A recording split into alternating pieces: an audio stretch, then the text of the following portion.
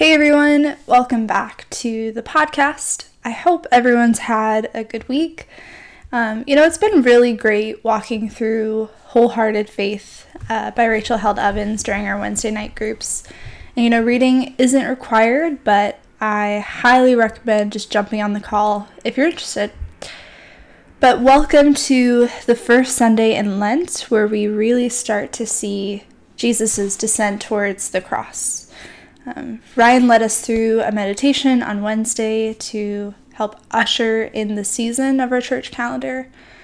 But for some reason, this year feels quite different from years past. Maybe it's everything else that continues to go on in the world or my own exhaustion with recovery. But I think I'm seeking more of a gentle Lent this year. I think we talked through a lot of really heavy but important stuff when we were walking through Atheism for Lent, and I just wonder how the rest of our community is feeling in terms of the season.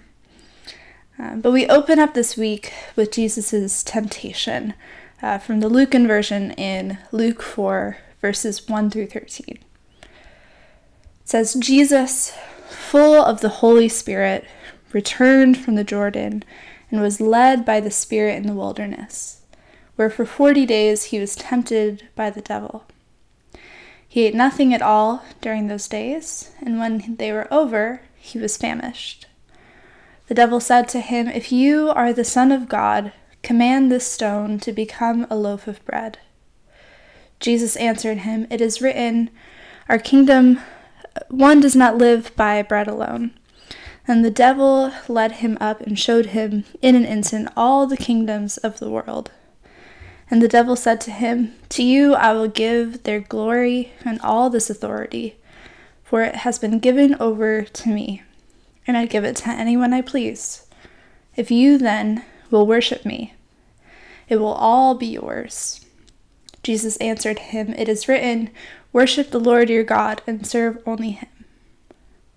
Then the devil took him to Jerusalem and placed him on the pinnacle of the temple, saying to him, "If you are the Son of God, throw yourself down from here. For it is written, he will command his angels concerning you to protect you. And on their hands they will bear you up, so that you will not dash your foot against a stone."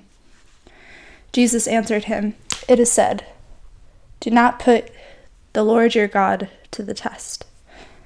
When the devil had finished every test, he departed from him until an opportune time.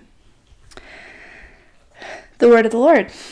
So, I found it interesting that within the commentaries I usually look at when preparing for a sermon, there are pretty much two ways of dealing with this temptation. Either have very few notes on it at all, or question whether Jesus could really be tempted. Of course, there were others that did kind of explore some of these relationships, but for the most part, that's what I saw. And I look at this passage, and I see so many possible starting points for conversation. So I hope that in sharing with all of you here, I won't get too sidetracked, but we see Jesus confronted with basically three challenges and temptations. One for his own personal benefit, one for religious power, and one for political power. And we are met with this challenge of making some sense of the scene. I think in light of our conversation on Sunday, it's more interesting and perhaps more worthwhile to explore the idea of the temptation than it is to explore the who or the how of the accuser within the story. We kind of briefly mentioned in our Wednesday group this idea of the accuser. Richard Rohr talks about, the false self and the true self. There are perhaps many names and many ways to understand this force that go beyond an anthropomorphic, kind of dualistic, singular identity. Some would say the devil is a poetic, literary device for when corporate evil is just so big that we outsource it and we try to personify it into kind of a singular being. But regardless of the way in which you might relate to that thought, perhaps we put that aside until Sunday or just aside completely and instead focus on what's happening within Jesus.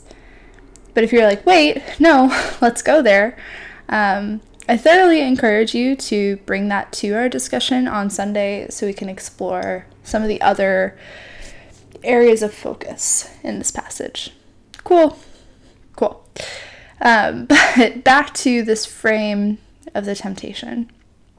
The First Nations version of the text, which is an indigenous translation of the New Testament, refers to this passage as a vision quest for Creator set free, aka Jesus. And the accuser walks through these three increasingly serious challenges to Jesus, starting with Jesus' immediate physical need. He's tempting Jesus to do something completely individualistic, which is to feed his hungry self. Should he use his power for himself, or is it meant to help others? The second temptation, right, for political power. The third, to prove his own worth, answering questions of his identity and authority. And I think something that's important to name is that this whole text really gets at Jesus' identity. Not necessarily who he is, but how he's going to be. And I want to mostly deal within this temptation for power. And what is power? I think the official definition is something like the ability to do something or act in a particular way, like the ability to influence the behavior of others, or just how things unfold. I would summarize this as the ease to do or get what you want. And I think there are, some noble attempts at power, having power over insecurity, perhaps, where you have the ease and ability to move through life without a particular kind of anxiety or fear. But I think we know all too well what the misuse of power looks like. We see it unfolding right now in a variety of ways, particularly within what's happening in the Ukraine. And it's a very human thing, I think, to desire a certain amount of ease in life. That's how things like social networking, Amazon, DoorDash, etc. kind of came to be. It's playing on this desire for ease. And I don't think any action or any desire for this kind of power is always inherently falling into a category of completely good or completely bad, right? When Target and other companies started putting together like the drive-up options, where items you purchased online would be wheeled out to you without you having to leave the car, or just the fact that many more items could be delivered to your home, we actually saw a breakthrough with accessibility. There are many people who have benefited from these services. But we also have to look at the cost, right? Does this ease of service negatively impact others? Does our power over accessibility cost someone somewhere else? For example, right, the Amazon drivers, the transporters, grocery store workers who were subjected to some of the worst conditions in the time of COVID, and given no hazard pay. I think there's also a certain temptation to turn away from this reality, right? Because there's something about the ease that benefits us. And I think in some ways, Jesus' temptation in this text in the wilderness, where he's been drawn out, perhaps on this vision quest, right? Finding identity. Something in that temptation was about seeking a more comfortable way. I think Jesus too faced a temptation of accommodation. And I don't believe that it's sacrilegious to explore or admit Jesus' temptation. If it wasn't something that he at least partially desired, it would have all just been a charade, not a true moment of temptation. And again, I want to refer back to that point of not every action is inherently good or bad. but we have to just deal with the reality of what is. Jesus, he dissents by using scripture. And as we walk through Lent, I think we see time and time again how he disagrees and shows another option as he descends towards the cross.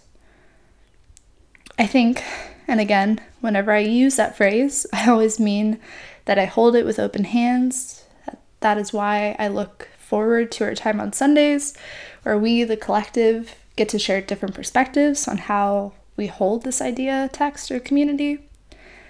But I think that Jesus is doing something specific here. I don't think that this is so much a passage about transcending or easily overcoming a challenge put in front of him. I think he is embracing his reality, his hunger, his temptation, in a way that struggles to do so. I think Jesus embraces his whole self here. And simultaneously, he recognizes and pushes back against the temptation to hold or to use his power for his own gain. Instead, he's reminded of his relationship with the divine, his relationship to the people, and his relationship to the cross. Now, our patron saint, Richard Rohr, provides, I think, a different kind of language for talking about sin, as instead being understood and as our woundedness, right? And the whole frame that I grew up with in this whole passage of, Jesus overcomes and, he denies temptation, it was all about avoiding sin. So that's why I bring this up. But I really appreciate this frame of woundedness. And perhaps this is a woundedness that arrives from external force or comes in tangent with our own capacity for self-destruction. Sorry, can't talk today. But we can't read that, though, without acknowledging the truth that many are subjected to wounding environments without their consent. But when we look at this idea of temptation coupled instead of sin and depravity, but woundedness, let's be real, it is hard to acknowledge our woundedness. It's hard to look inward in this kind of quest that moves beyond a surface level experience of ourselves. I think that there's a very real possibility of going our whole lives without truly knowing ourselves. There's a certain temptation to not do that hard work. Yet even by acknowledging our true belovedness, I think we have to acknowledge our true wounds. And without naming it, how can we possibly ever heal and live fully into what our belovedness already claims? Our real job, I think, is to be awake that this is our reality, our whole selves.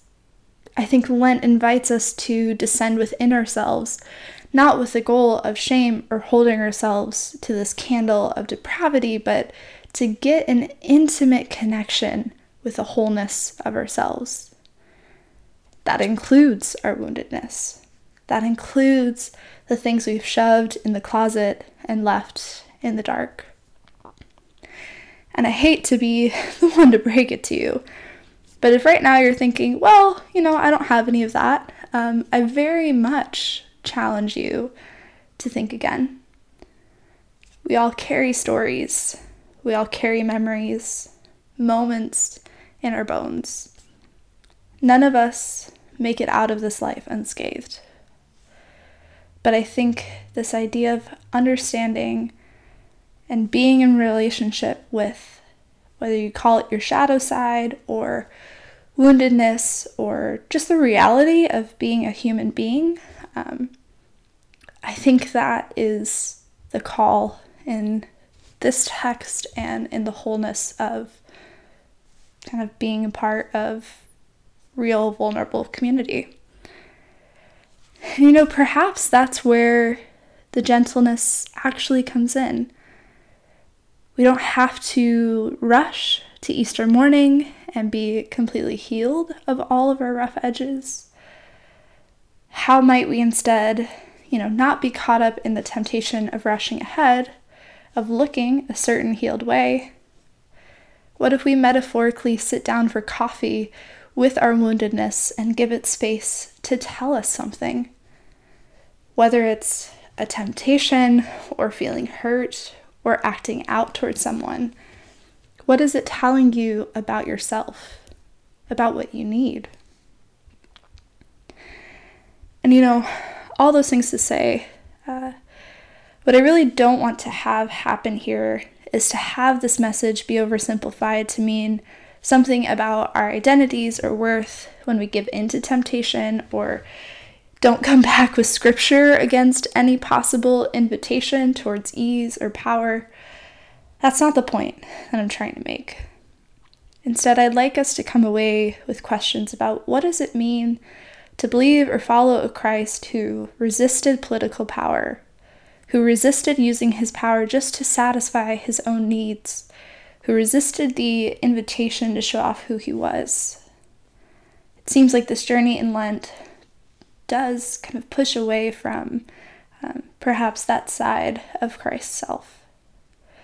But instead, what does it look like to embrace our whole reality, embrace our whole selves? And there's a difference between power over and power with. Having power over someone versus having more power when you combine forces for good. And also recognize and acknowledge that all of this exists not in kind of that dualistic, either total good or total evil. Most people's daily ethical choices are not one or the other, but between those various shades of good, partial good, or something disguised as good. This is all the stuff that we're working out. And to return to this idea of power, I think that there's a difficulty in embracing a different relationship with power that isn't just words. And we at Mission Hills, we talk, a lot about justice, whether that's environmental justice, anti-racism work, or supporting those experiencing homelessness. But what does it actually look like here or at home? How do we avoid the temptation of ease when it is explicitly or implicitly at the cost of someone else? I think that is what I'm interested in, and I hope that our community takes interest in. And moving forward towards perhaps a gentle approach towards the fullness of our reality, the fullness of ourselves. It doesn't have to all be doom and gloom so much as seeing these things as information, seeing these things as windows into who we are and what we're doing here, right? That's what it's all about, learning how to be human. And I'm excited to kind of explore this text more with you all on Sunday. Got to give a quick shout out to the music that opened us today. It's originally a song by Joey Badass. My Joy Dermot Kennedy did a cover of it that's also great. Sorry, I'm still not over that obsession, but if you're interested in hearing the actual lyrics, go ahead and go look that up on your own time. I didn't want to color the podcast too much, but all that to say, I hope that there's a moment this week where you can invite that space for yourself and also invite that gentleness. As always, as we approach this week, may we love God, embrace beauty, and live life to the fullest. Amen.